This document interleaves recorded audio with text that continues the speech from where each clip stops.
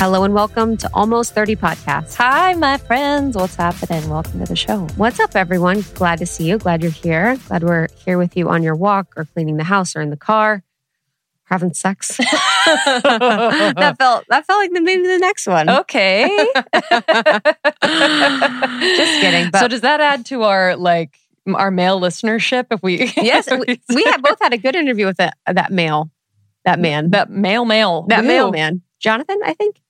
Excuse me? We had an interview. Both of us did an interview on his podcast. He's a male listener. Oh, a few weeks ago. Oh my gosh, Jonathan. Yes, Jonathan. So we love a man listener. He swiped right on me on that's what it was. A dating app. So I got an email a while ago from an amazing male listener. By the way, years ago this happened. I replied. We had an exchange. It was like completely, I don't even know. It was about business stuff. And then he asked to do interviews of us. And it was in the past couple of weeks. And I did mine separately. Lindsay did hers separately because we actually don't like each other. It's all fake. Yeah, crazy. So you had yours first and I had mine. And he goes, do you want to know how I found out about you guys? And I was like, sure. And then that's when he said. Yeah, I don't even know how many years ago, we were on Hinge and I guess he swiped right. And I don't think I swiped right on him.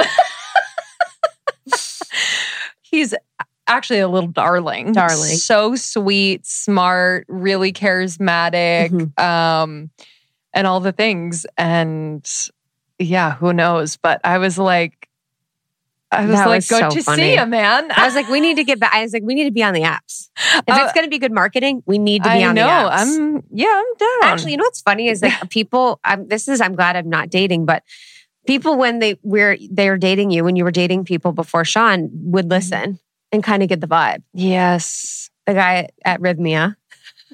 Wait, remind me. The old guy. Oh, the old guy. Okay, you can't. This old guy bring fell in love old with guy. Lindsay when we were doing an ayahuasca retreat. If you're new to the show, but I think we described this. His name was John? His name was John. He was 78 years old. He laid next to me every night of a 4-night ayahuasca ceremony. And I think night 2, he woke up and I've never seen goo goo gaga eyes like I've seen John looking at me. And I knew right away. I was like, oh, fuck. Like he's in love with me and something told him in the ceremony. I don't even know.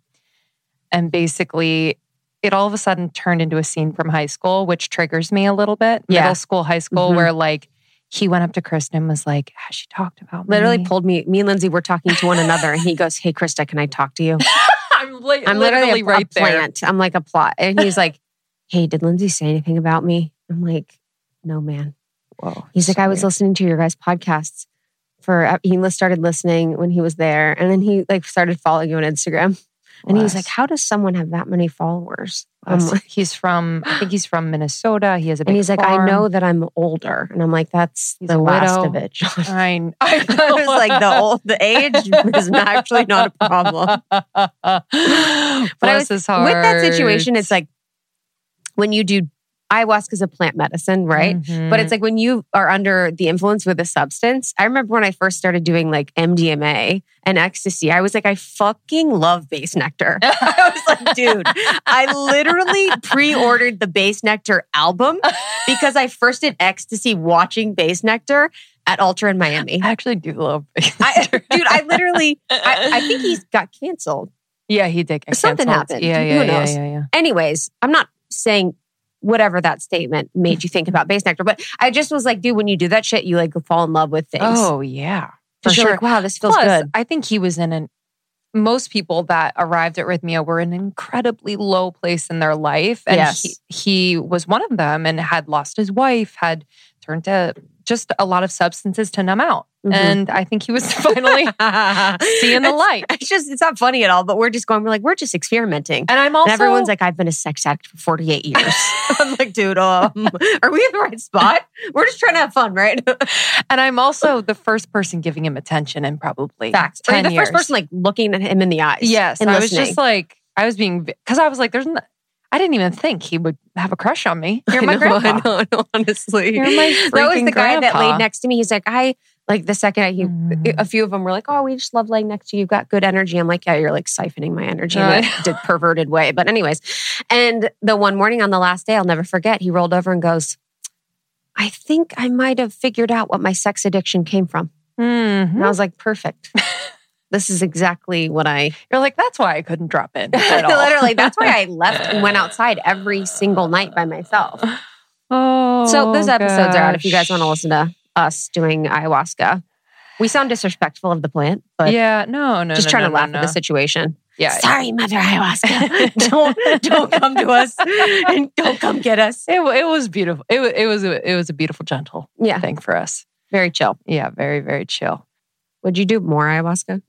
People have asked me that actually a lot, and I'm not really called. I think mushrooms more.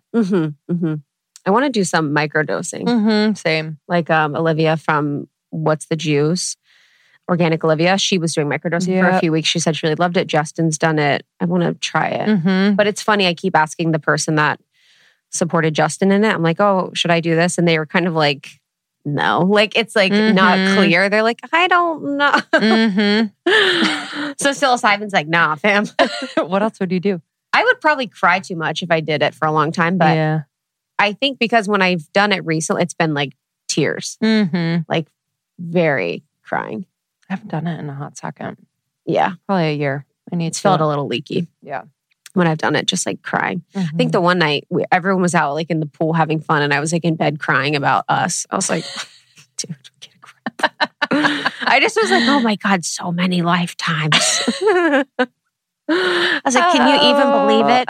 And I was like, and we're going to lose each other again in another lifetime and we might find each other again. It was like very crazy. Oh, God. And everyone's like having fun because everyone was doing like MDMA or something. I was like, wow, I'm going to go. How'd you miss out on the MDMA? I did some. Oh, okay. All right. Literally. Well, I actually don't even know if I did mushrooms. I think I only did MDMA and I ended up crying. Isn't that crazy? Oh, weird. MDMA is like, no more. We're done. Yeah, never done. We're breaking up. We're breaking up now. Never done. Excited. On the podcast today, we have Carly Stein back in the house. Dear friend. Carly was at the wedding. Yes. Carly and her mans were at the wedding. So Oliver, so sweet. Yes, love Oliver. They were at my wedding in May, which was in Cabo. And I was so glad to have Carly. It's interesting because I met Carly years ago with Sev. So someone that Lindsay and I mutually know that we mutually knew before we met each other. You probably had met Sev. I met with Sean. So this person that's friends with Justin that also happens to be friends with Sean his name's Seb, and he was dating or went on like a date with Carly. And he was like, oh, I think she knows who you are, blah, blah, blah. And so usually I don't, sometimes I want to meet people, sometimes I don't. But this time I was like, I'm going to go meet this girl. She like knows a lot about bees. And so we met at a lunch and I was just like, oh, I love her. She's cool. She's so fucking smart. She's so smart. So and smart. Anyone that's down with nature in that way, I'm down. Yeah, and her story's so interesting. So we did an episode with Carly before and really talked more about her story. But this one is a really interesting update too, because Beekeepers has grown so much. She's taken on investors and, we touch on that, but we really talk about kind of like what comes up as you like progress, whether professionally. And she's also someone who is always learning, growing spiritually, and self-development wise. And it was just really, really good to talk to her because she has so much support from coaches, therapists, etc.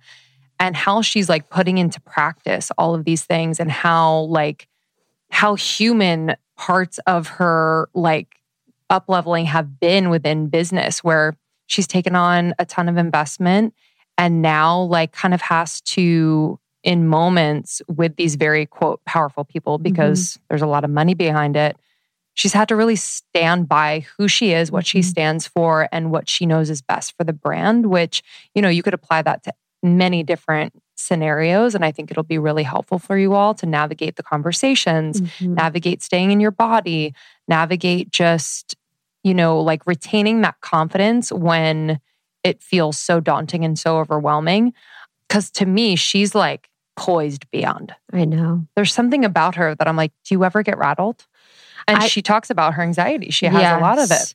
I think for someone that did beekeeping on the side, grew up in Canada, did beekeeping, and just really grew this business out of a love of bees and a love of the magical properties of all that bees provide. It's like, it's so weird because that's what happens so much where you're like, I love bees. And then all of a sudden you're like, I have investors I need to answer to. It's crazy. And you just, it's like you want to, it's so crazy because the mission is to bring this to the world, to show people the power. And then you're doing all these things that like our world sort of like makes a part of that like mission process. Yes. It just blows my mind because I think we see that with so many of our friends that are on mission with whatever that mission is. And then it kind of, veers into this land of like a huge business or investors or a lot of money or a big team or, all this kind of stuff. But she's someone that I really admire. She really is always, every single time I talk to her, there's like a process she just goes through. She always goes there. Yes. She did a few different things. Hoffman, she did something called Hoffman, which a lot of people have done. It's kind of like an on-site that we did, and just very much is in the work all the time. And whether that's plant medicine or whether that's therapy. And I really, really admire that. Yeah. I feel like she really opened up in this episode, whether it was about just kind of like the really hard moments currently that she's navigating within the business.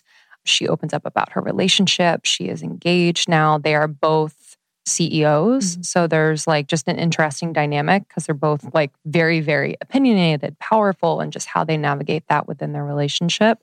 And then she also gives us a review of like Bees 101. Yeah. Because I needed that review. I was like, tell me more. I just love, like she literally was describing the propolis and how they make a little doormat of propolis when the bees come in the hive so that they like are... They make, what is the one? The bouncer bees? There's bouncer bees that sit outside the hive and like check to see if they're part of the group of bees that live in that hive. And if they're not, they kick them out. And it's funny, like bees generally, I don't know what you call them, but like the general bees in the hive live for like 6 weeks. The queen lives for a few years and she is only eating the royal jelly. That's why they call it royal jelly. That's one of the superfood or like super parts of the hive that she has in her products. But it's just crazy how she's been able to like translate those parts into things that are like supporting immunity, health, focus, all these things. I love the cough syrup. So there's like a really beautiful cough syrup that they have. I love the immune spray. I have the immune spray in every single purse that I have. And then the bee pollen, I put in all my oatmeal. I put in my shakes. Sometimes you'll see I just like chug it. Sometimes I'll just like chug bee, like those little bee pollens. But it's so good for immunity. It's great for your health. It's something that Lindsay and I really, really love and stand by, especially because it's super natural. So huge fans of all of their products. Yeah, beekeepersnaturals.com is where you can go to grab the lozenges, the cough syrup, the spray. All of these things are all natural, super yummy. She's obsessed with quality. You don't have to worry about that. She was describing some of her processes to me. I'm like, what? She has beehives in the middle of nowhere so that because bees pollinate in a 5-mile radius, so she has to be careful about pesticides. She literally has all of her hives in the middle of nowhere. She has a new product out. I just wanted to mention Bee Biome. It's great. It has a formula that's really very progressive in gut health. So we talk about that in this episode as well. Yeah, it's a propolis-powered gut capsule. And I know that she's had issues with her gut and with digestion. So I saw the actual effects on her Instagram of her before taking this and after. So I definitely know that this works. So get their bee pollen, get their brain fuel, get their superfood honey. We are such huge fans of Beekeepers Naturals and have been for so long. Yeah, beekeepersnaturals.com/almost30. We got a discount for you on there. Harley, thank you. Thanks for coming on the show. We will see you all soon. Enjoy this one, and we'll see you on the other side. See you soon.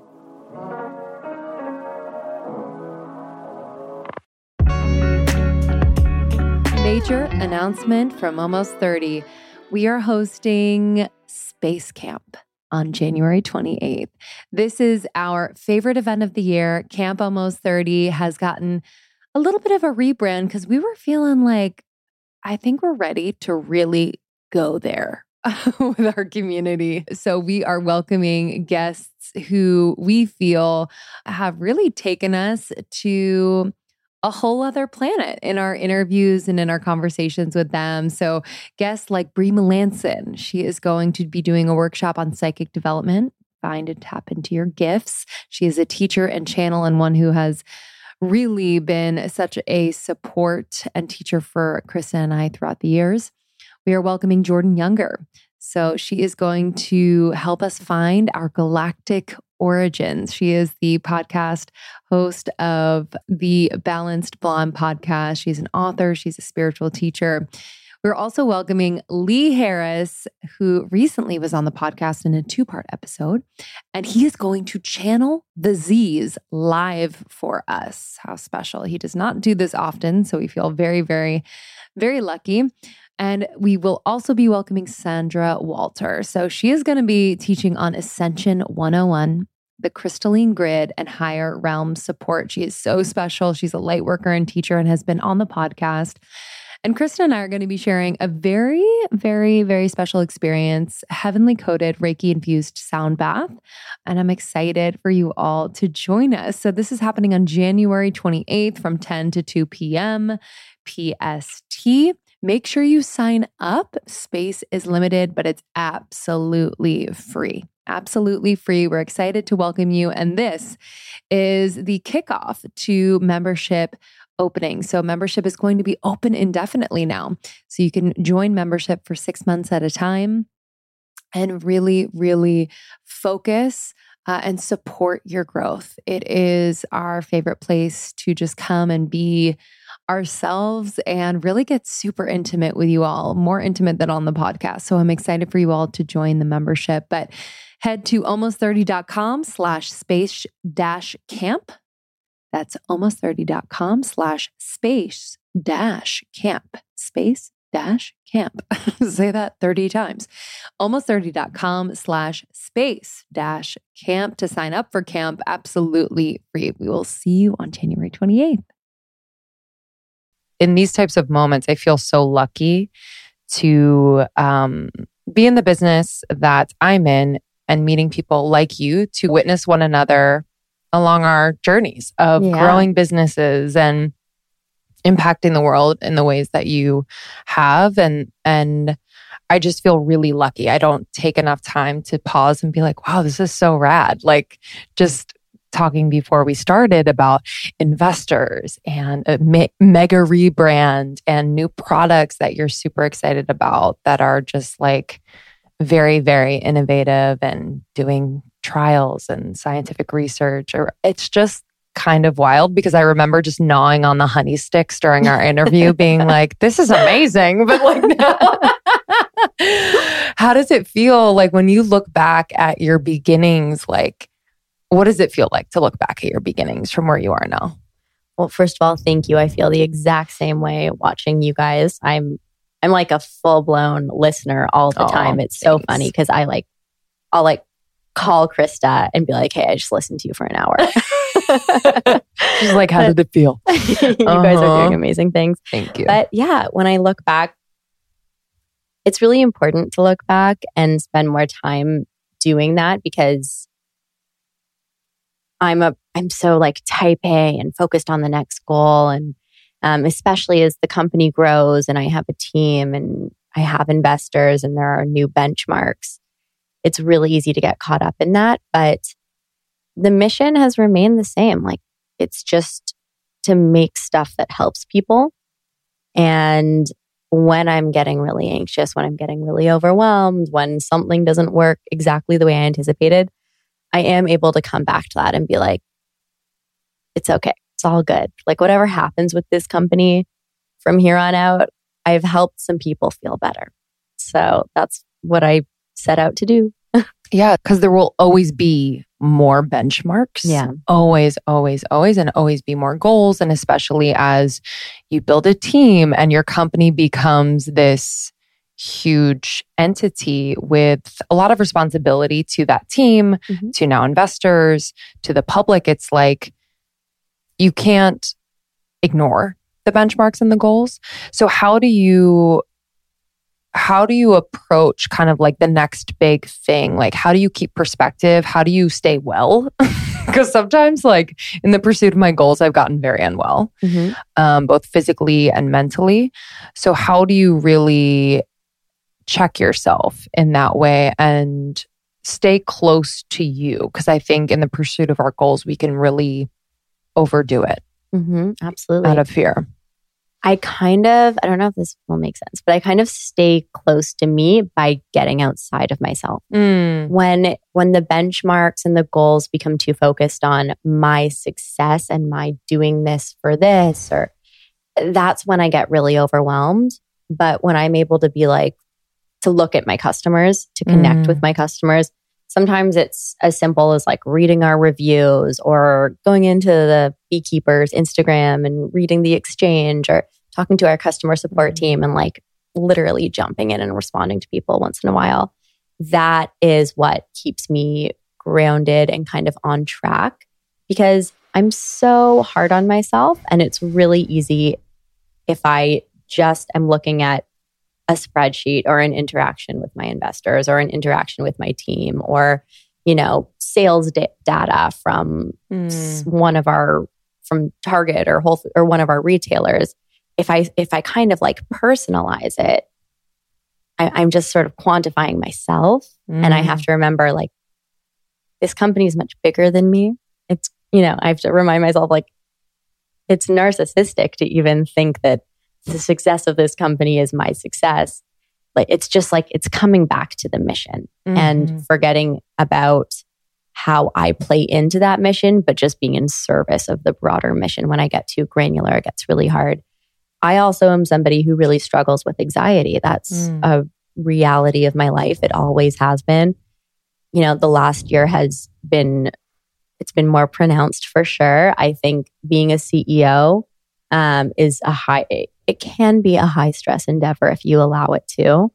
And so how I work on that is by not getting too granular with like how I performed, how my performance was, making the company's performance my performance, but making the company's mission just something that I'm in service of. I'm just a part of this thing that's much bigger than me, and all I can do is my best. Have you always...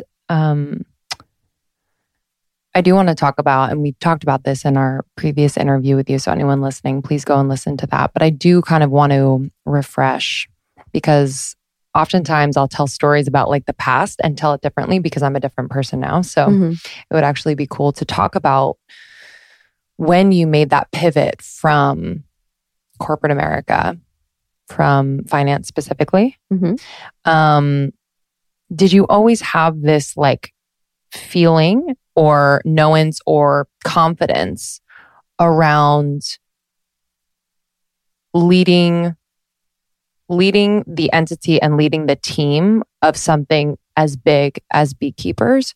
Or was that something that was like kind of learned along the way as you were immersing yourself in something that you were so passionate about? Absolutely learned along the way. Yeah. I did not ever think I would be leading a team. Oh my gosh. I did not have the confidence where I even was certain that anything would work. I mean, no one can ever be certain about something like that, but it's something I learned along the way. And, I learned it by the more that I do, the more every time I get into a situation that's really challenging for me and I come through it, my confidence builds. Like that is the way I have built confidence in my life. Not to say that you need to experience hard things, but challenging things. And challenging can be beautiful. It's not, inherently bad at all. The most brilliant experiences in my life have been very challenging. Yes. So every time I go through something challenging, I become more confident in my capability to endure, experience, react, create from it. A lot of what I think about now is with any sort of pain or challenge I experience, how can I turn that to art? That's a conversation I have with my coach all the time. But how can we create from those places? So just being really productive with that. But I always knew, I struggled with my health, and I was able to radically change my health when I incorporated propolis into my routine. And when I started beekeeping and using these different products, that's how I healed. And so from the very beginning, before Beekeepers was Beekeepers, I did have this like certainty, this like really strong need to share that. And when I was in corporate America, when I was working at Goldman, I had a great job, but it just didn't feel authentic. Mm-hmm. And I'm very driven by authenticity. Mm-hmm. No matter how good it is, or good on paper it is, if it's not me, I feel so uncomfortable. So I was driven by those two things. I was driven by pursuit of my purpose. I was driven by solving a problem that had hurt and affected me for so many years that I know other people are challenged by. I was driven by my frustration with the medicine industry, by, over-the-counter medicine, by pharmaceuticals, my frustration with the wellness industry. And I was just really, I really felt that I very fortunately stumbled upon these different products that had such an impact for me. And it was sort of my duty to share them. Yeah. Can you speak to, before we get into the incredible power of these natural products, I want to talk about the wellness industry and just kind of what you were seeing and frustrated by, and just you said not the medical, but like more of the pharmaceutical side, and how there isn't, and I'm curious, this is the question, like there isn't this balance of talking about, wow, there are so many natural remedies that have been used for thousands of years that actually work. So why aren't we talking about it? So can you articulate those frustrations that you were seeing or experiencing? So I had a really interesting experience myself. So I'm autoimmune. I had chronic tonsillitis. I was always sick, and I'm allergic to most strains of antibiotics. So I had something acute forever that affected my life in a meaningful way. And I couldn't find resolution. I saw every specialist, and, I did everything on the natural side, everything on the traditional Western side. And I was just really frustrated. So that was kind of the start of it. I think a lot of people they feel very isolated in their health issues because they have symptoms and they go in for testing and they're fine. And, it's a frustrating experience when you don't feel well. So just living in that paradigm for many years lit a real fire in my belly to solve this for other people and for myself. It started with just solving it for myself. I'm not going to pretend that I was like out there to be everyone's savior. I really just wanted to fix it for myself. That's how this all started. And then when I did start my career in finance, I started in pharmaceutical research. So I was doing a ton of work just understanding basically how drugs get approved. That was like kind of the core of it. And so that gave me a really interesting perspective. And then again, with my own experience, with my autoimmune, with my intolerances, I had turned to wellness many times over. And the wellness industry I'm obsessed with it. I work in the wellness industry. I run a wellness company. There are so many incredible things. There is so much history there. It's also confusing. There's a lot of stuff that doesn't work. There's a lot of stuff that's buzzworthy. There's a lot of stuff that works for some bodies and not yours. So I felt like everything was kind of isolated, and I just felt like health and wellness, it still is kind of polarizing. It's like Eastern versus Western, medical versus natural, MD versus ND. Like it's just, and the truth is, at least from my perspective, all of these perspectives, all of these opinions, all of these experiences matter. We can't discount history. We cannot discount learnings from modern science. We can't discount, all of the beautiful resolution that can come from our earth. And we can't discount, great invention and creation in, the world of Western medicine. But I want something that includes all perspectives and that is accessible for the broadest demographic possible, knowing that we're all different, knowing that everything works differently in everyone's body. How can I make something that is going to have an impact for the broadest population possible, that's absolutely science-based, that's taking Western perspective into account, that's not discounting all of the incredible advancement, but also looking at our history, looking at what has worked for thousands of years, what's working now in different populations that's maybe not conventional in North America, but is serving other people in different areas. So my goal was to create a wellness company that really prioritized all perspective and was science first. So our goal is, to make science-based products with natural ingredients. And that's what we do. I'm just thinking about like the mosaic of your life that has come together so perfectly from my perspective. But like at Goldman doing pharmaceutical research, having this autoimmune condition, having chronic tonsillitis, taking that trip to Italy, which I know you mentioned in our first interview where, or Europe, found propolis, where you first found propolis, just all of these pieces coming together.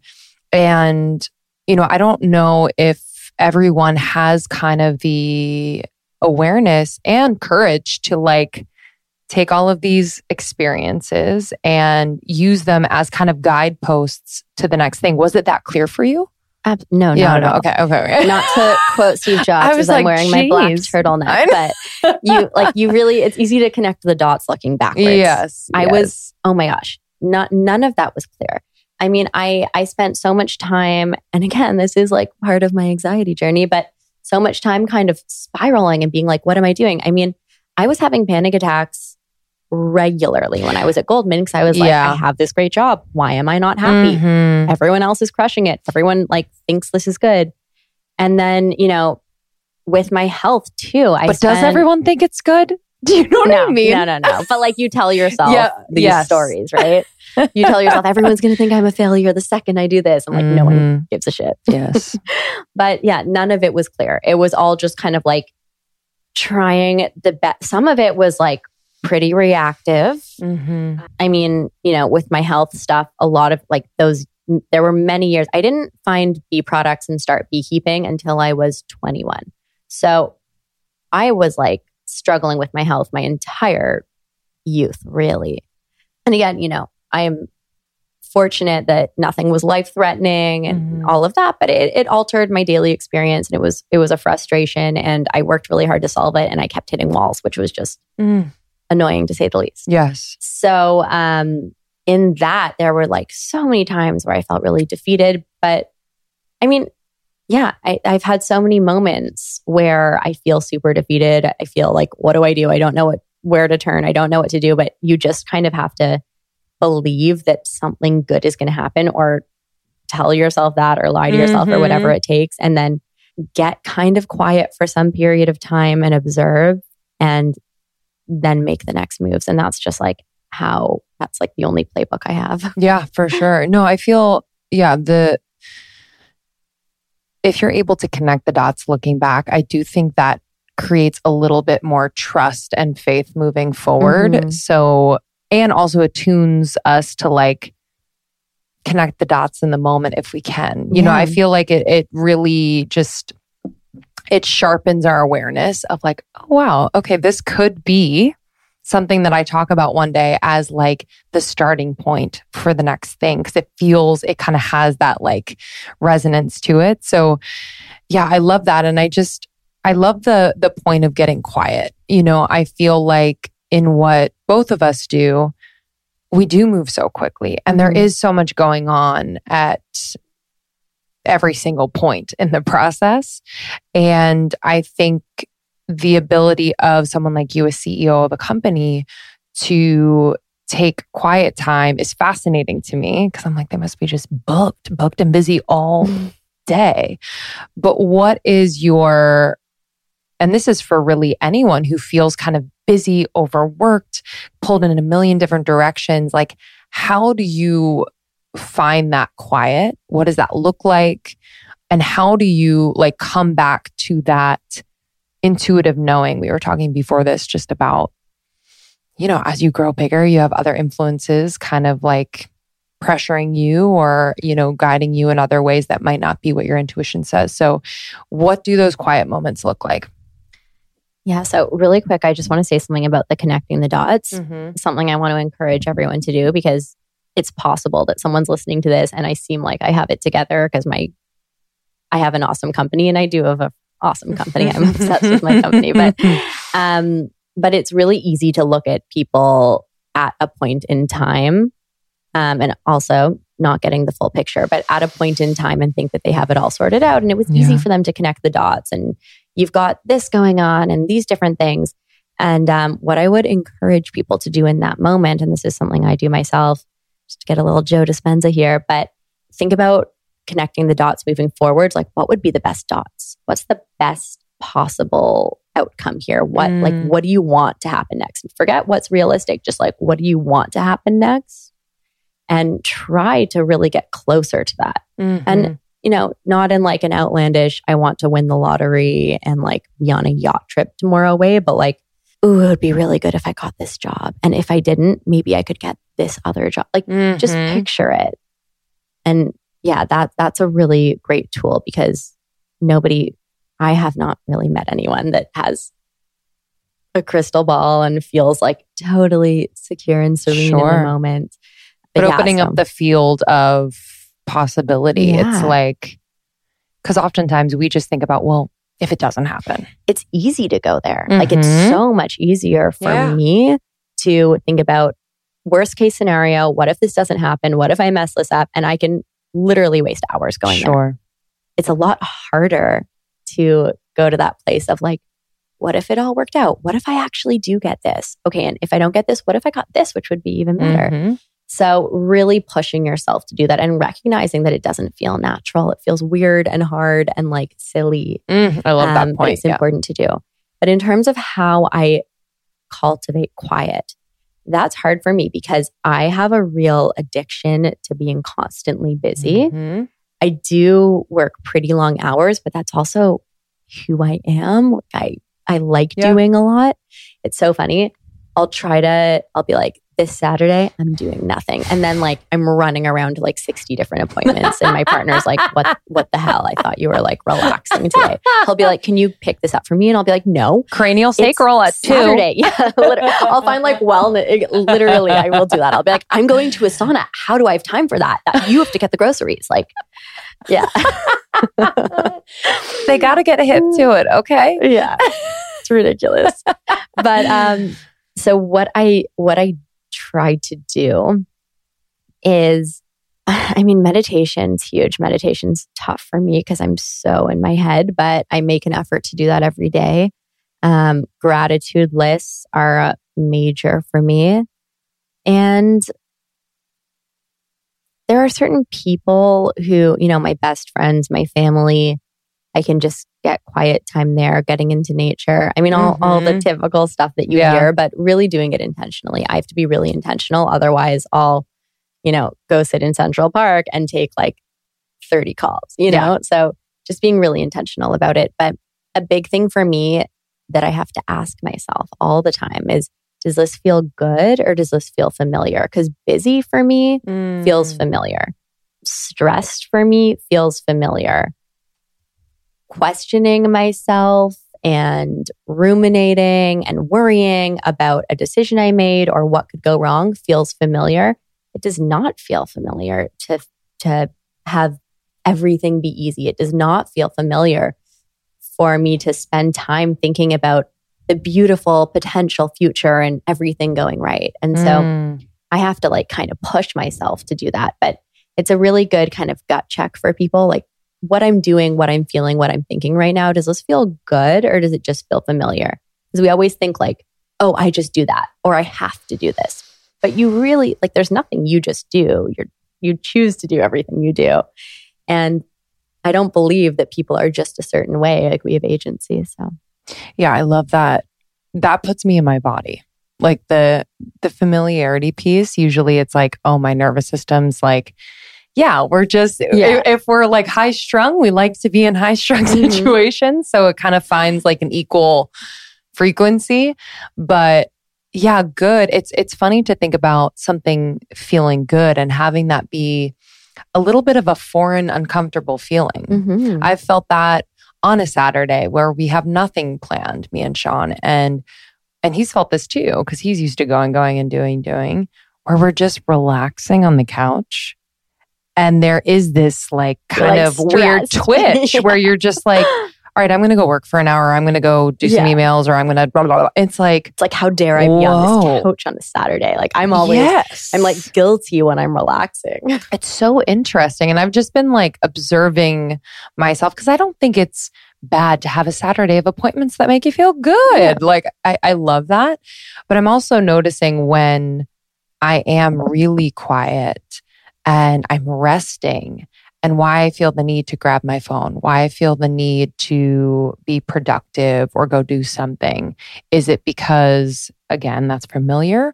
Is it because I need to check those boxes and at the end of the weekend feel like I did something? Because once I get over the hump of it feeling uncomfortable and it starts to feel, this really does feel good, and I can make this feel familiar, lots opens up. A lot opens. It's like I feel more connected to him. I feel sexier. It's like weird. It like opens up the body. Totally. I feel more creative. I feel like I'm having thoughts and or ideas come in that like have been orbiting and now they're landing. It's also like you're feeling, because we're constantly distracted. It's so easy to be like, I have to do this. I have to do this. I'll get this done. You can just distract from your feelings. And this is another thing for me that's a big practice right now, is just like feeling my feelings. Because I can be I'll be like, I used to like chalk up any feeling I have as like, I'm not going to be mopey. I'm not going to do that. I'm going to get this done. Distraction, this. And it's hard to sit with your feelings. But when you do, they either pass and you're like, wow, I don't need to worry about that so much. It's not that big a deal. Or it opens up something amazing, like a new way of connecting to your partner, or something really creative, or solving some problem.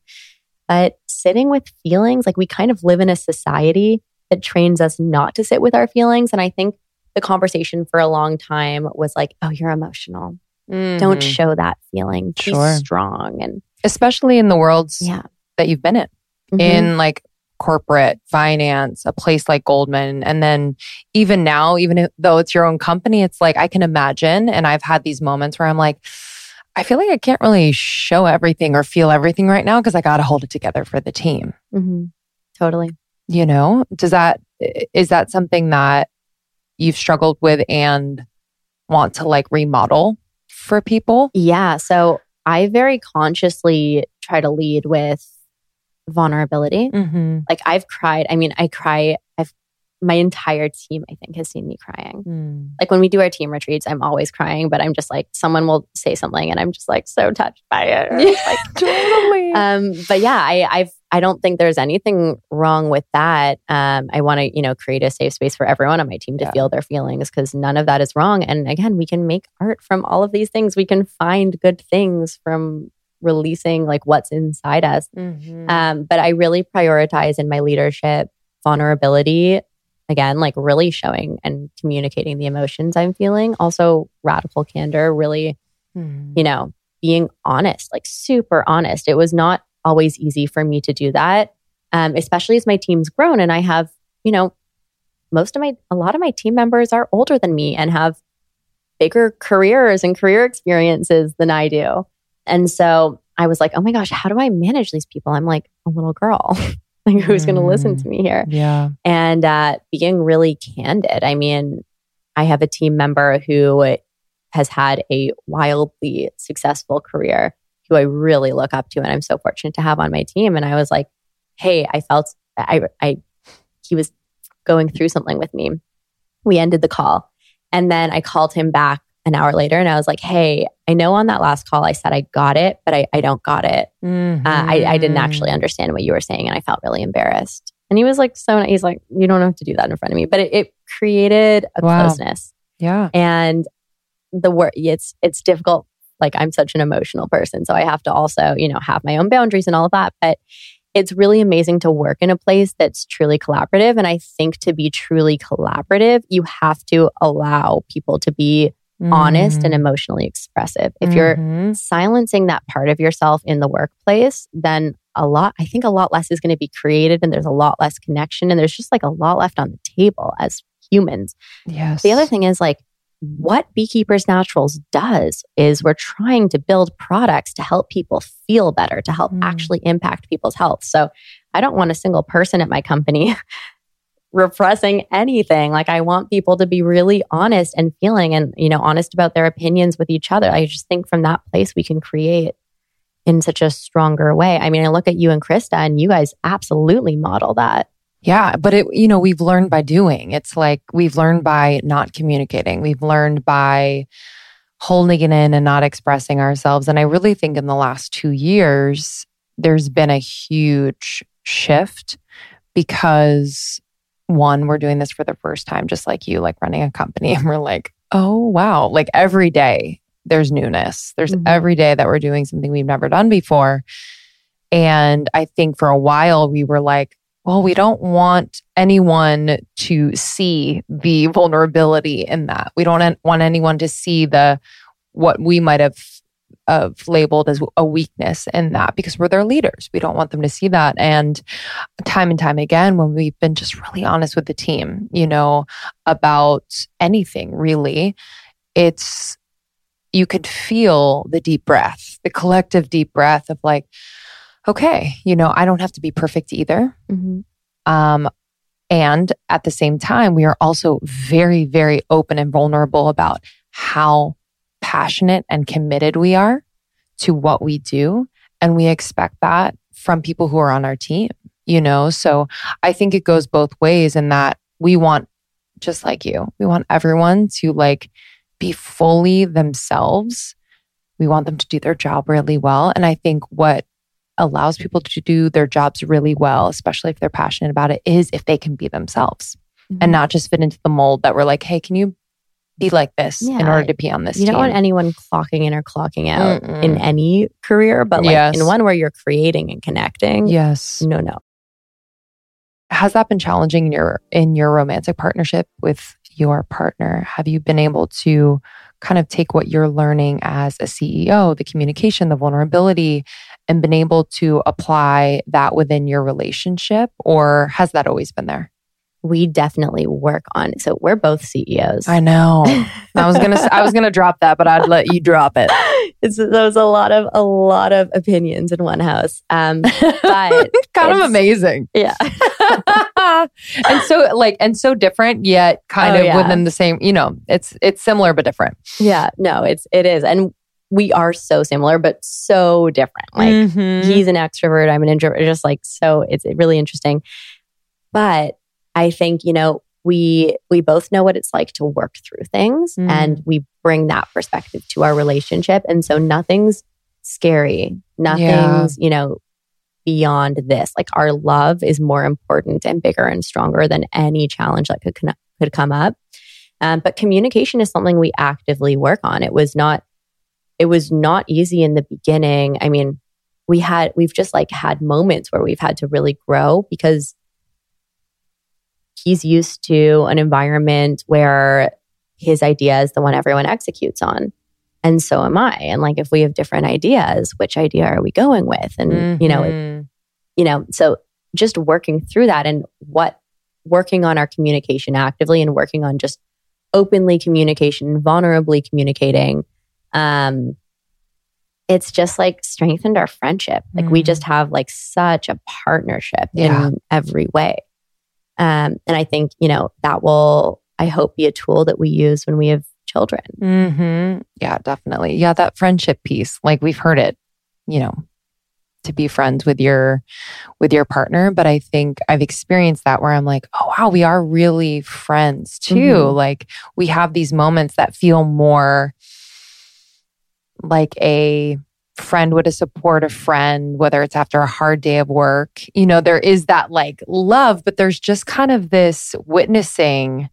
And yeah, I don't know. I'm not getting as emotionally invested all the time as I normally would. And I think it's healthy. Because it's a trust. It's we're in this together. So if you do something that super offends me in that moment, I'm not questioning your entire motives and your state of being or anything. It's we are working on something together, and this is just an obstacle that we have to work through. And these little teeny tiny communication issues that cause any sort of conflict that happen to like everyone in normal life, those become just like nothing, like non-issues. Like you're able to just kind of glide. And I think that's the beauty of a relationship is it's building a life together. And that's, what building anything is, building a career, building a company, building a friendship. Like you're engineering something with another person. I read a really interesting book recently and it was talking about, I'm going to find the book for you later. I'm actually going to get it for you because it's like really, really beautiful. It's these short essays. But there was an essay on friendship and it was talking about how forgiveness is the key part of friendship and to be a friend and to have a relationship with somebody through life, whether it's a romantic relationship, a parent-child relationship, any sort of partnership.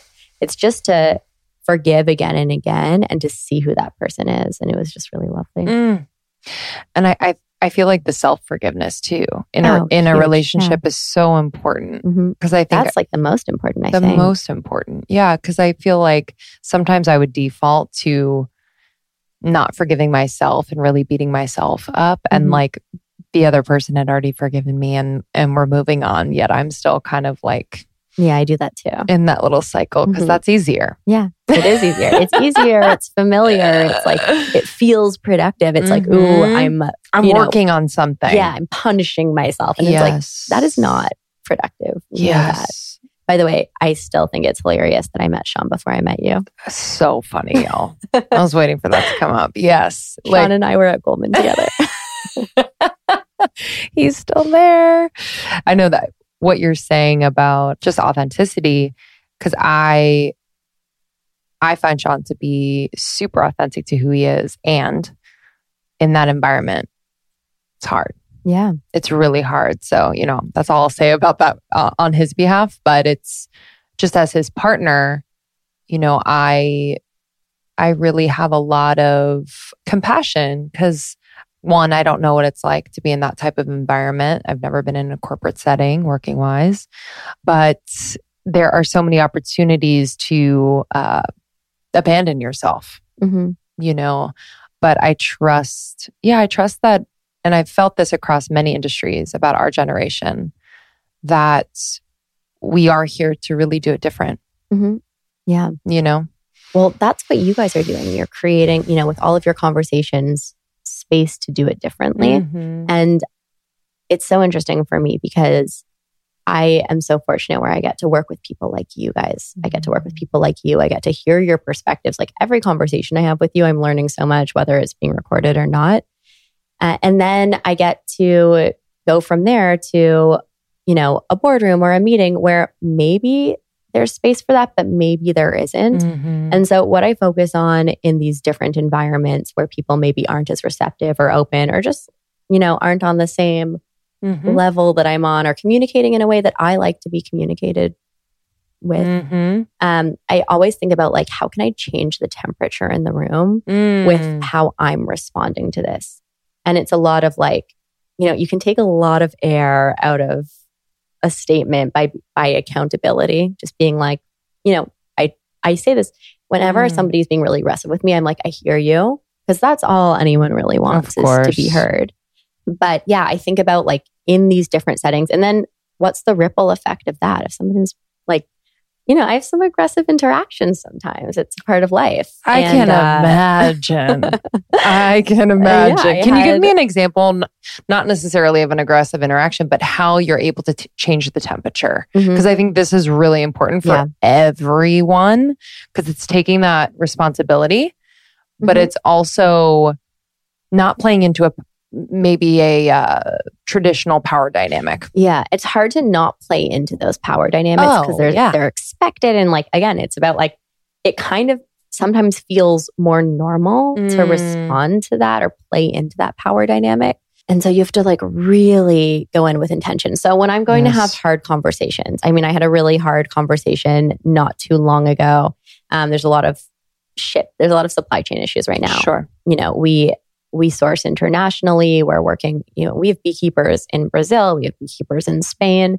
Wow. We work with people in different geographies for different things because we like to work with the best in the world and we like to work with the most sustainable, which means we're going all over the globe here. And with COVID, there's a lot of supply chain issues. So like I had an issue where I had, a huge amount of stuff that we needed stuck on a ship and just wasn't getting off. And there was like not really any accountability and, wasn't being prioritized. And what it did is it meant we weren't able to show up for a very important account of ours to the tune of like many, many, many hundreds of thousands of things were not delivered. Wow. And so I had to deal with that. And, it was someone came at me with like a lot of frustration, a lot of anger, and, saying things that I didn't appreciate, that definitely didn't feel good to me, that absolutely pinged my ego. Cause like every time someone says something mean to you, you're like, are they right? Of course. It's like, I say that to myself. So like, maybe they're right.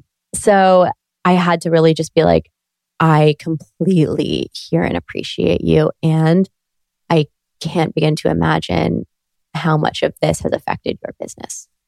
Like, are you seeing this with other clients? Like, are you seeing this with other customers? Are you seeing this? And I started asking, and it just totally changed the conversation. Then all of a sudden he was like venting to me. And then I was like, well, I totally hear that.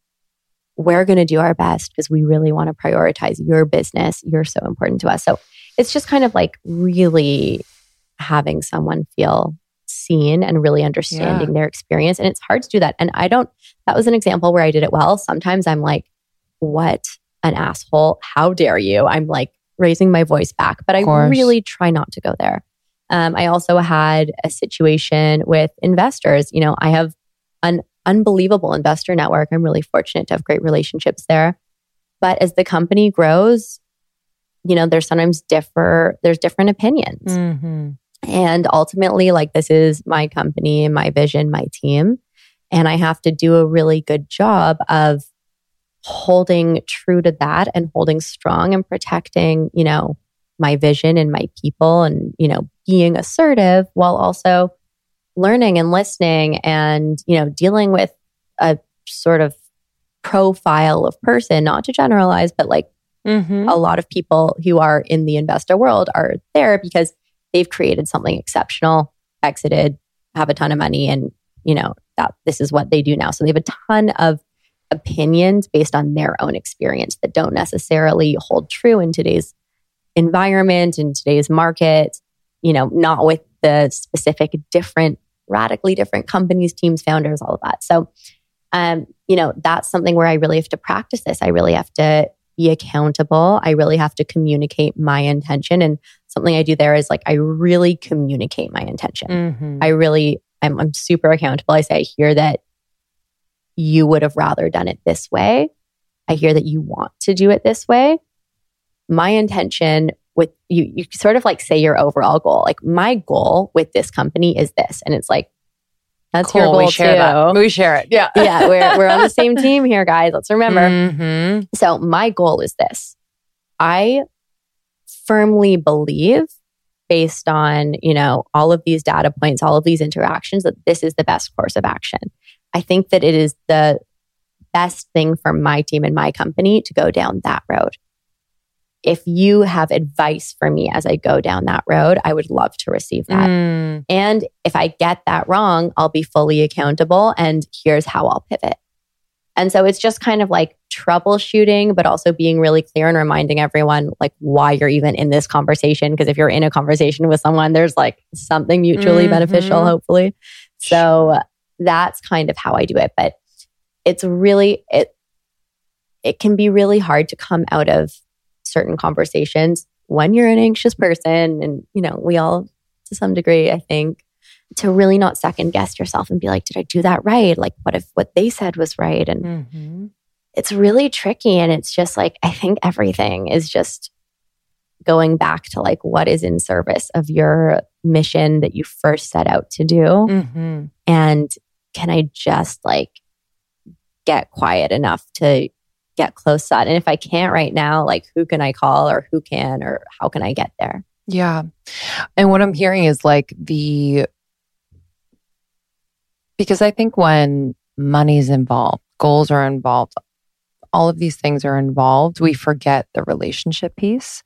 And like, I think the way in which you're diffusing and or just kind of taking the tension out of a moment is really shining a light on the relationship, meaning like seeing this person as a person, not just as like an executor of tasks or a leader of this. It's like this person is a person. And I think in my experience, when I've been able to just like breathe into the fact that this person most likely is projecting something onto me and it has really nothing to do with me in a lot of ways, I'm able to like kind of separate from the emotion. I'm able to like be in my own body. I don't leave, I stay.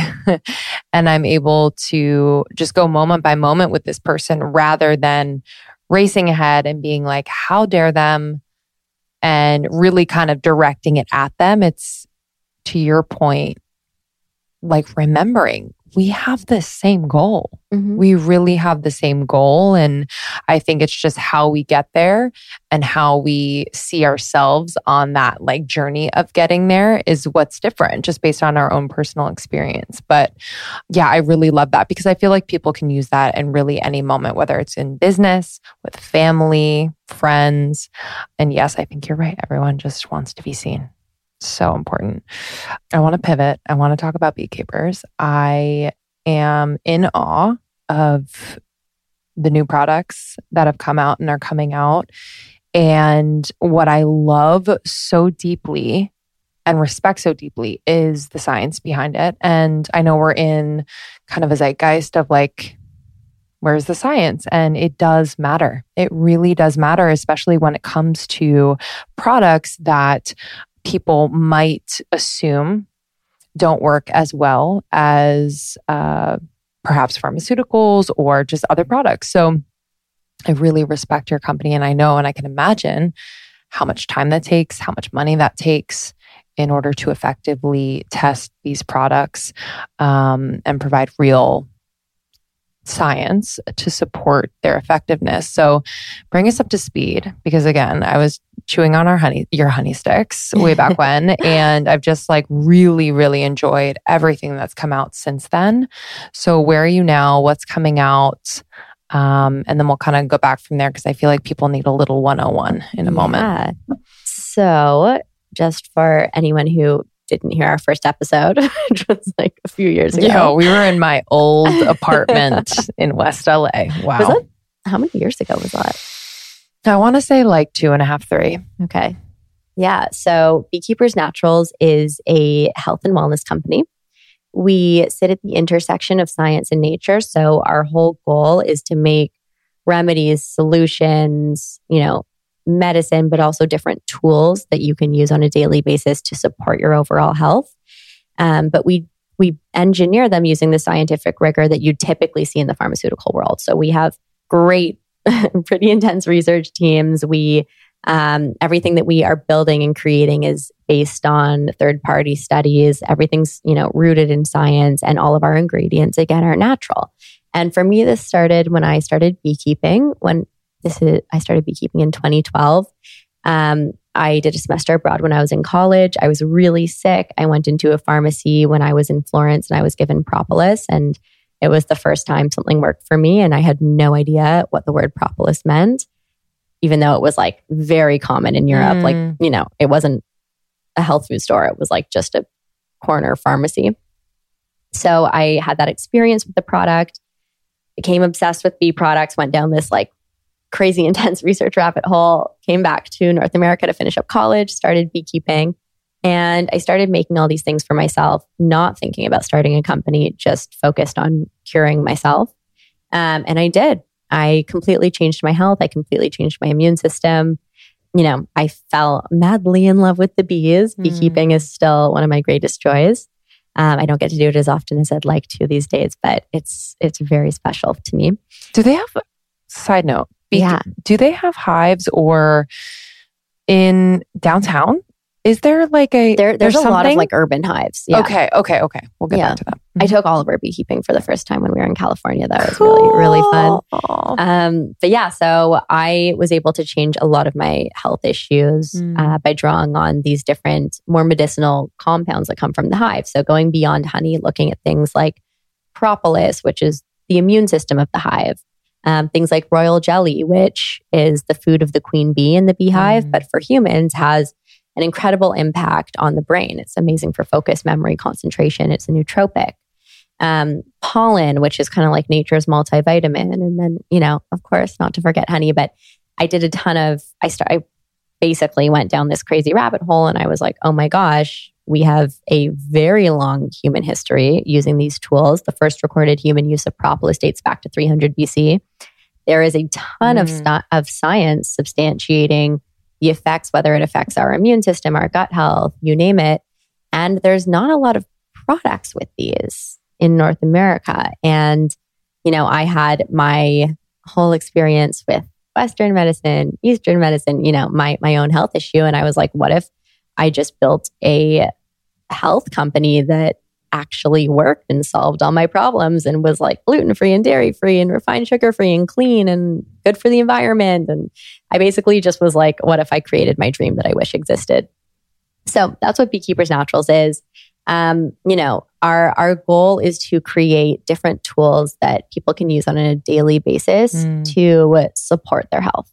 So, starting with our propolis spray, I'm the most addicted to propolis in the world. So I can go through those bottles. But propolis, it's, like I said, it's a substance the bees make. They collect plant and tree resins, they mix it with their enzymes, and they make this sticky amber colored substance called propolis. You can think of it as the immune system of the beehive. So for humans, propolis is a great way to support your immune health. It's anti-inflammatory. It's full of antioxidants. It's something that I use every single day to just support my immune system. And then if I am feeling run down, I'll just, double up on my sprays. I think propolis is a really incredible ingredient that whether you're using Beekeepers Naturals propolis or propolis from somewhere else, I think everyone should be incorporating propolis into their routine. So that's kind of my favorite, my little propolis spiel. But we just came out with a product yesterday called Bee Biome. It is a complete gut health product that we've been working on this for a few years now.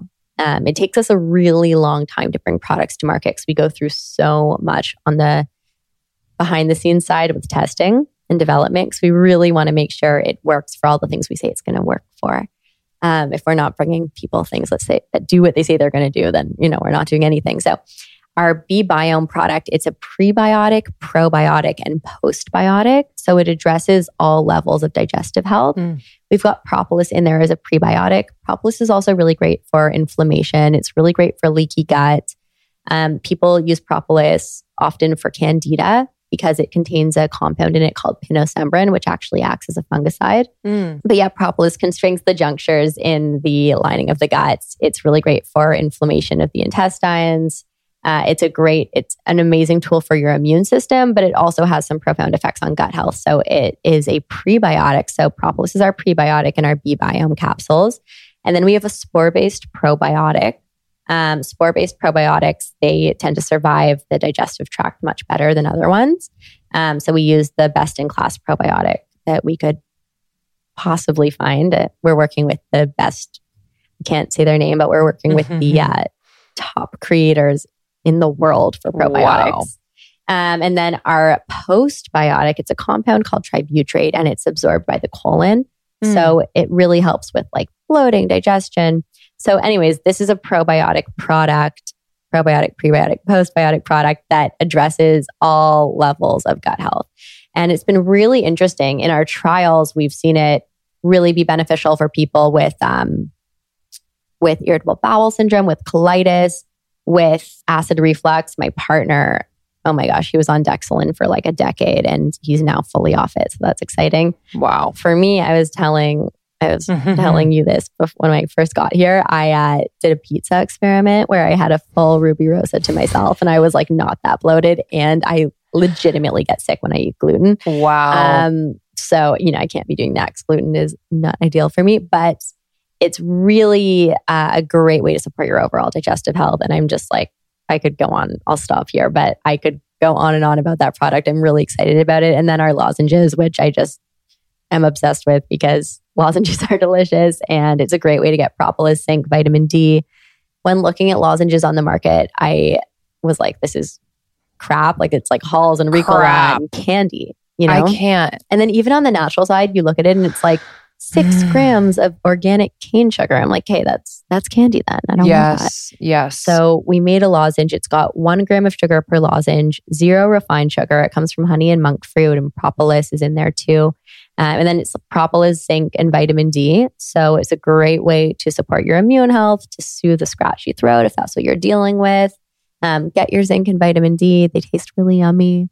So those are some of our new products. But we're trying to really, I used to say reinvent the medicine cabinet or disrupt the medicine cabinet. And then I realized that medicine is too narrow. We're looking at health and wellness. We're not just looking to yes, sure, we make cough syrup and we have things to take when you're sick that are going to be really supportive. But we also have things on an everyday basis. And how we go about building our product line is we're looking at all the pillars of health. We're looking at pain. We're looking at brain health. We're looking at sleep. We're looking at energy. We're looking at immunity. We're looking at the gut. We're looking at cognitive. We're looking at all the pillars of health and saying, how can we support people in these different areas? What are people struggling with? Something that's really awesome is we have a really great feedback loop with our customers. We're constantly polling them and asking them what issue they want us to solve. So, we were polling people, I think this was 2 or 3 years ago. And gut health was a big concern. So I was like, okay, let's get working on a gut health product. And, 3 years later, here it is. Wow. I feel like anyone and everyone I talk to has a gut issue. And it's really overwhelming, I think, with so much information out there and just advertising different things. And you don't really know what is for you, but I haven't heard of a postbiotic. So that, just to hit that home, that is for when it hits the intestines, and that's... Yeah, so it's absorbed by the colon. Okay. So it's addressing, I think we might be, I don't know, when we started doing this, we were definitely the only company playing with pre, pro, and post. We started R&D on this literally 3 years ago. So I don't totally know anymore, but I don't think many people are doing it or talking about it, but this is the next wave. Did you know that the drugs we take to manage period cramps were invented in the 1950s and exclusively tested on men? What? It's literally outrageous that there hasn't been more innovation when it comes to periods. Daloon is changing that with dietitian formulated solutions that relieve our symptoms while actually supporting cycle health. Because our cycles affect every aspect of our wellness, period pain, mood, sleep, skin, metabolism, energy, and more. I don't know about you, but some months I'm like, oh my gosh, everything has to stop, but it really can't because I'm experiencing really bad cramps or headaches, fatigue, bloating, you name it. I've really tried a lot of things. And while I think I've gotten most of my symptoms under control, it doesn't mean they still don't happen and kind of disrupt my flow. So I was really excited to find Daloon and recommend it to a lot of my friends, and they have been absolutely loving it. I was talking to a friend the other day that experienced really, really bad periods, cramps, and just all these symptoms. And she was so happy to try Daloon. She's noticed that her symptoms have subsided. They don't last as long. They're not as intense. And she can really just be in her life, which is really nice. So Daloon nutritional solutions are dietitian formulated to work with your cycle health, not against it. It'll help you all month long while also relieving your cramps and PMS during your period. Daloon creates effective drug-free supplements for period cramps, PMS, and optimal cycle health. So you can get the relief you need naturally, which I'm all about, and start feeling like your best self. So if you want high-potency, fast-acting supplements for your period cramps, PMS, and really getting your cycle health in its prime top condition, 92% of their customers report that relief, try Daloon. Leave bad periods behind and start the new year off with 23% off. Go to cyclehealth.com/almost30 and use the code almost30 to get 23% off plus free shipping. If Daloon isn't the right match for you, your money back is guaranteed. That's cyclehealth.com/almost30 and use the code almost30 to get 23% off plus free shipping.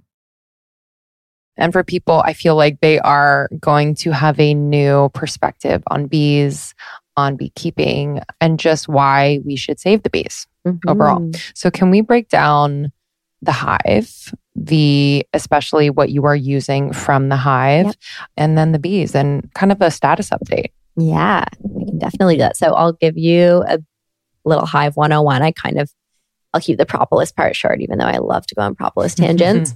So I'll start with honey because everyone knows and loves honey. So honey for the bees, it's their food. It's their carbs. The bees make honey from floral nectars. So they have a long tube-like tongue. They suck up the nectar and they carry it back to the hive in their honey stomach. They have two stomachs. Their honey stomach's basically like a nectar backpack.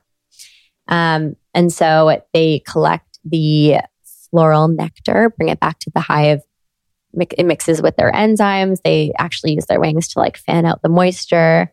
They let it ferment and it becomes honey. And yeah, it's their carbs. It's their energy source. For humans, honey is full of antioxidants. It's the healthiest sweetener. It actually has a lower glycemic index than than traditional sugar. So it's a lot cleaner. It's great because it's got immune supporting properties. It's antiviral. I actually put honey all over my face all the time because it's a humectant, so it strengthens the moisture barrier of your skin. Honey's good for digestion as well. All bee products have some pretty incredible enzymes. Honey's actually the only food on the planet that never expires. They've found honey in Egyptian tombs that's still nutritionally intact. Yeah, so that's like what? The enzymes. Yeah. Oh my God. So like if you have like an upset stomach, that's why, home remedies are like, I don't know. I talk to people all the time. They're like, oh yeah, my grandmother used to give me honey with tea and cinnamon and ginger when my stomach hurt. And I'm like, yeah, that's that's a thing. The enzymes are incredible in all bee products, really. So that's honey. I use honey for everything. I mean, I do a spoon of our Bee Powered every day. So Bee Powered, it's a product we have that has all of the superfoods from the beehive in one. So you can think of it as like honey with with medicinal grade dosages of all the different things that are in the hive. And I just do a spoon of it a day. I sometimes put it in a smoothie, sometimes put it in tea. I often am just like licking a spoon. Yeah. Same. But yeah, so that's a good one. So that's honey. And then propolis, I mentioned, it's the immune system of the hive or the medicine of the hive. If the hive wasn't lined in propolis, the bees would not survive. So it's foundational. It comes from plant and tree resin. So think of like sap on a tree. The bees are picking that up, mixing it with their enzymes and using it as the protective substance, the nourishing nutritive substance in the hive. And when you think about sap, like sap is the immune properties of the plant. So what propolis literally is, it's the immune properties of the plant mixed with the bee's enzymes. And yeah, it's an incredible immune supporting substance. So it's been used for a very, very long time. Socrates, the first recorded use dates way, way back in the 17th century. It was actually listed in the London Pharmacopoeia as an official drug. During the Boer War, they would dress wounds with propolis and honey because propolis has the antibacterial effects. Wow. And then it's really interesting in the hive, so they'll line the entire hive with it. They'll line the inside of the cell walls for newborn baby bees to create a sterile environment. They'll have too much for me. Propolis mat at the front entrance to keep it clean. So I like to think of propolis as like a Swiss Army knife for immune health. So yeah, I do 3 sprays every single day. It's, people love propolis because it's antiviral, antifungal, antimicrobial, antibacterial. Our propolis spray has no sugar, no additives. It's literally propolis, non-GMO vegetable glycerin and water. So the hive would not survive without propolis. It's like the medicine of the hive. And then royal jelly, I like to think of as the brain food of the hive.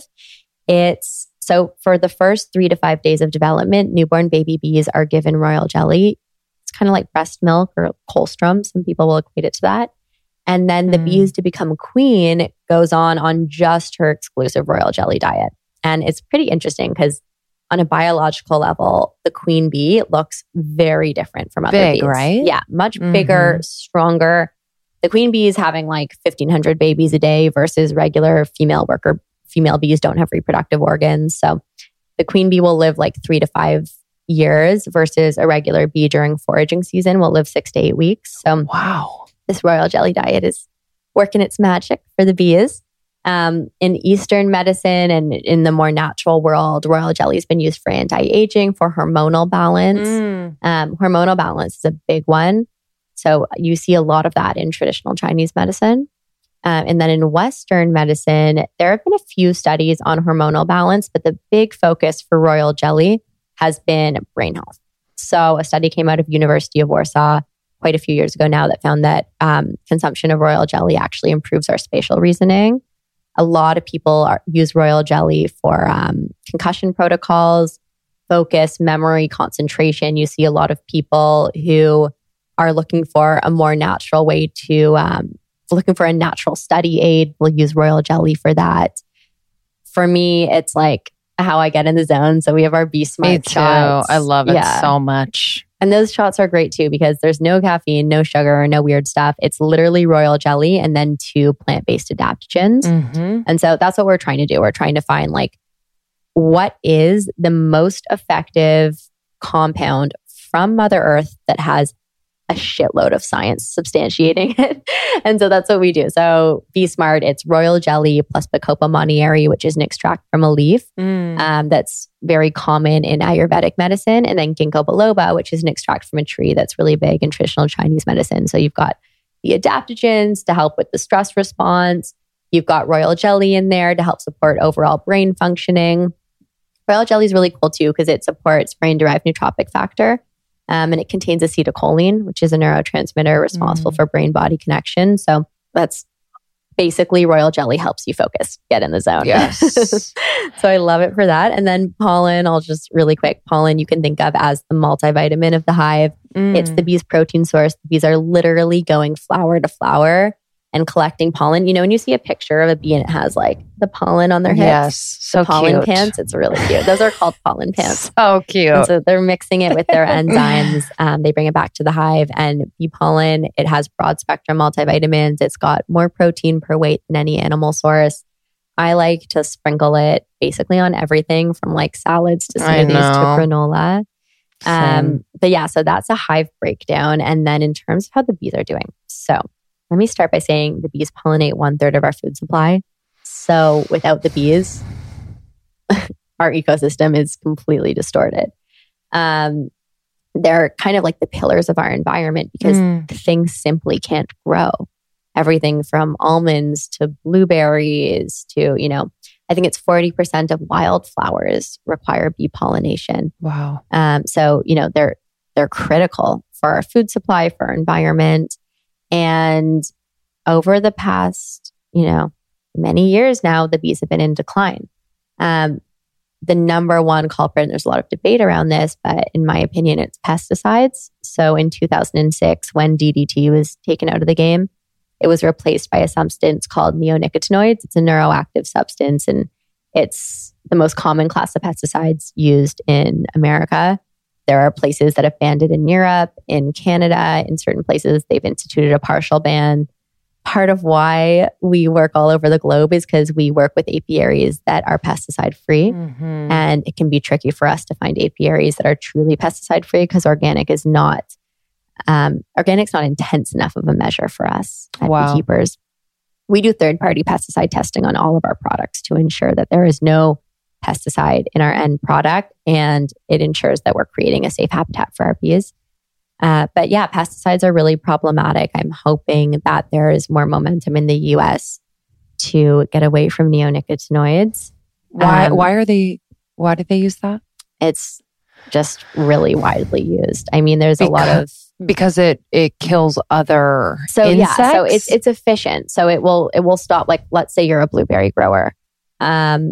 You put neonicotinoids on your plants and, you know, other insects aren't going to be there eating the blueberries, or, you know, it will get pests away. It will allow you to be effective. But there's also studies that show that there's, natural ways to do that, and that isn't necessarily the best path. But, these are very large pesticide companies that have deep roots in the US. I was on a panel. I was at the Forbes Agro-Tech Summit, and I actually sat on a panel with someone from Bayer, and their job within Bayer is for anyone who doesn't know, it's just Google it. It's like a massive pesticide company. If you Google it and you'll see the logo, you'll probably recognize it. It's like huge. Their job there was on the pollinator awareness committee or something. Like these pesticide companies have hired people to be like bee health environmentalists. And we had a very interesting, lively debate. But it's really important for consumers to understand the importance of the bees in our ecosystem, and do what they can to petition against pesticide use. And also, just don't use pesticides in your home. You'd be surprised what's being sprayed on your front lawns. It's not good for your kids, your pets, for you. Obviously terrible for our environment. So something I encourage people to do is to, create some awareness around what's being used in their own environment and move away from pesticides. Other things you can do, planting clean flowers, heirloom seeds, untreated seeds, local plants. What you're doing is giving the bees clean food, because so much is sprayed right now, which is problematic. And then to the extent you can, supporting, pesticide-free growers. So whether that means organic, biodynamic, local, whatever it is, just supporting growers who are growing things in the right way. It's really hard with pesticides though, with bees, because this is why we work in like such remote geographies. I was going to ask that. Yeah, this is why my life is really hard. Because what is the radius that you have to monitor? Because the bees will forage for a 5-mile radius. Okay. So just because, sometimes, not to say that all organic is problematic, but just because you're buying something, like you're buying honey that says organic, it doesn't mean it's pesticide free. Because just because those bees, their hive sits on certified organic ground, if they fly next door and, within a 5-mile radius, there's like anything dirty happening, they will potentially pick up those flowers and pick up, the nectar and the pollen and the sap and all those things. So that's why you third-party test what's coming from the hive. Yeah. And we work in really remote locations. Okay. So we're working in we have an apiary in the Rockies in Canada. Wow. There's not a lot going on other than our bees. And they like the cold? Is it cold? They hibernate. Oh, yeah. So okay. we'll wrap the hives during the winter. We have bees in parts of the world that are hot, that, are going live all year. And then we'll wrap our hives if it's in cold geographies, but they hibernate inside. Wow. It's really cute. They actually what the bees do to stay warm over the winter is they'll hibernate and they flutter their wings and they generate a lot of heat. It gets pretty darn hot in that hive. I mean, the goings on of the hive is so the interesting. Coolest thing ever. It's so, yeah, I know. Ever. To line where the babies are going to be with propolis and the little propolis mat when they walk in the So smart. What? So smart. Wow. Yeah. I want to tell you something, but sometimes people tell me this is a gross story. So, no, it's okay. You can tell me. Okay. So if an intruder gets in the hive like a mouse, which can happen. Really? Yeah. Like a mouse. I mean, it doesn't. If I was a mouse, I would never go in a hive. Well, the smell of honey, all that stuff, it's delicious. Got it. So that doesn't happen with our hives. This happened to me when I was starting my beekeeping journey. Our hives are very well maintained. This is when I was a hobbyist beekeeper, 21 years old in college. I had one hive in the middle of the woods. But if a predator gets in like a mouse, the bees can sting it and kill it, but they can't physically pick up a dead mouse and carry it out of the hive. It's they just can't do that.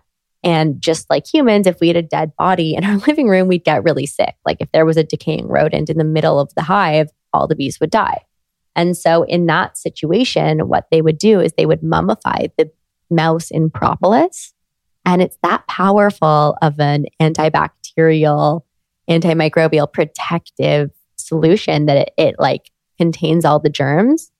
And yeah. So anyways, when I was beekeeping, when I was 21 years old, I went into a hive and I was like, oh, this is weird. There's just a chunk of propolis. And I will eat propolis straight from the hive. Don't say it. I didn't do this. Don't worry. Okay. But I do, I literally will pick off a piece of propolis and chew on it like gum when I'm beekeeping.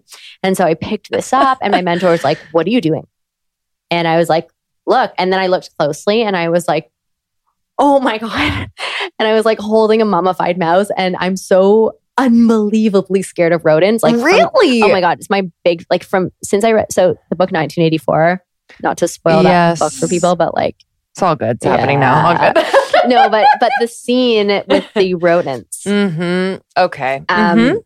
Yeah, that has like given me nightmares for many years. So that was a terrifying experience. But I was like, holy shit, propolis is powerful. That's unbelievable. Yeah. So smart. Yeah. It's so smart. I've been like just looking at whether it's in person or even just watching my National Geographic stuff. I'm like, man, oh man, nature is fucking perfect. It really is. It perfect. Really is. Yeah. You know, This has been so much fun. Thank you for being here. And just thank you for just being an incredible partner over the years. I feel so lucky to be able to share the brand and the products with people. And it's truly changing people's lives. You know, I think we have these conditions or ailments or challenges with our health, and we just take it for what it is and try to live with it. And the fact that you didn't do that, I'm sure for years you were suffering, as you said, but like you really did not give up. And I'm so thankful. I wanted to end with this because you mentioned it a few times, and I just thought it was so powerful. You working with your coach and turning challenges into art. Can you expand upon what that means? And are you turning anything that you're experiencing now into art? Yeah. First of all, thank you again. It's amazing to work with you guys. I love that. Me too. So turning things into art. So, I mean, the core of it, like what that's about is that anything that is making you emote is something to be recognized, whether it's good or bad, sad, happy, angry, whatever. If something's pinging you, like the things in life that we forget that are like non-events to us, we can kind of move on with. But anything that's pinging you, it's like, why is this affecting me so much? And like, what's under this? And it's usually an opportunity. I mean, in my experience, it's like almost always an opportunity. So that's what I'm kind of working with. What I'm working with is in those moments where I'm really frustrated or something's affecting me, just going into like, what can I do with this? What can I make of this? Sometimes it's like, I feel like I really don't like this person and I need to like go spend time with them and see what comes of that. And sometimes incredible things can come from that. That's, you know, the most recent experience I've had with that. Sometimes it's getting a better understanding of a part of yourself. Like there's a part of me that's really resistant to this or that has some story about this situation and how this would affect me. And it's like actively changing the story. Like my coach had me do an exercise where I rewrote a story. I had a story about how something was going to play out and this always happens to me and why me. And I just literally rewrote that story. And then, you know, it's in my phone and I reread it when I'm going down that rabbit hole.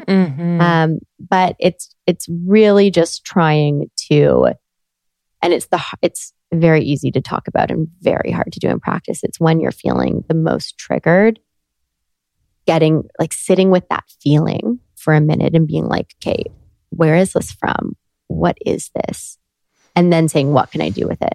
And sometimes it's literally like, you know, for me, a lot of my products came from that place because it was a lot of me feeling physically sick, me being really frustrated, me spending sometimes thousands of dollars on medicine and therapists and doctors and having no response. And from that place, creating something after, and, you know, so much time being spent thinking, I'm not a doctor, I'm not an expert, who am I to do this? And just having enough experiences that frustrated me where I was like, well, I'm going to find one who can help me. So that's kind of what that's about. I don't know if that's that totally answers the question. Yeah, I think you know, oftentimes we try to numb, distract overfunction in order to kind of get through an emotion or get rid of it. But I think you're right. I think the emotions are really powerful guideposts, if we allow ourselves to feel them, and can turn into what we never thought it could turn into, like that having a conversation or hanging out with or spending time with someone who really triggers you or really bothers you. I think that's really, I'm sure people are listening to this thinking like, I've never done that. I've tried to get as far away from that person as possible. But I think that's really super powerful to spend more time with someone and to get to know that person, but at the same time, and maybe even more so, get to know yourself through that experience. Yeah. And sometimes, there are situations where you don't want to spend more time with that person or that's not supportive, but I've had those too. And what I do is I write a letter to them that I never ever sent, stuff like that. But I think every entrepreneur, you're this, it's about being a problem solver. It's about getting frustrated enough with the way things are and creating something totally different.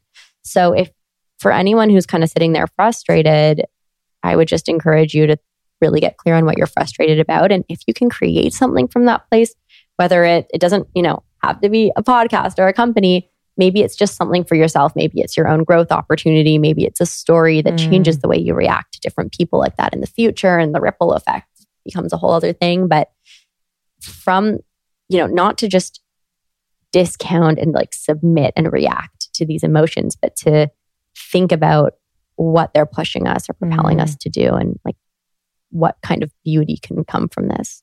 Yeah. Thank you, my love. Thank you. So good. So good. Where can people find Beekeepers if they're out shopping or online, and how can they connect with you? Yeah. So beekeepersnaturals.com. All of our products are there. There's tons of information. If you want to learn more about the different health tools we have, about the bees, about the cause, it's all there. Our Instagram is beekeepers_naturals. You can also find our products at Whole Foods, at Target, most health food stores. You can find them. And my Instagram is stein.carly. We love to hear from you at Beekeepers. I love to hear from you guys. If there's anything we can help you with, make for you, please let us know. Beautiful. Thank you. Love you guys. See you next time. Thank you so much, Carly Stein. And again, you can get 25% off at Beekeepers. Get all of their products. We love them, using the code almost30.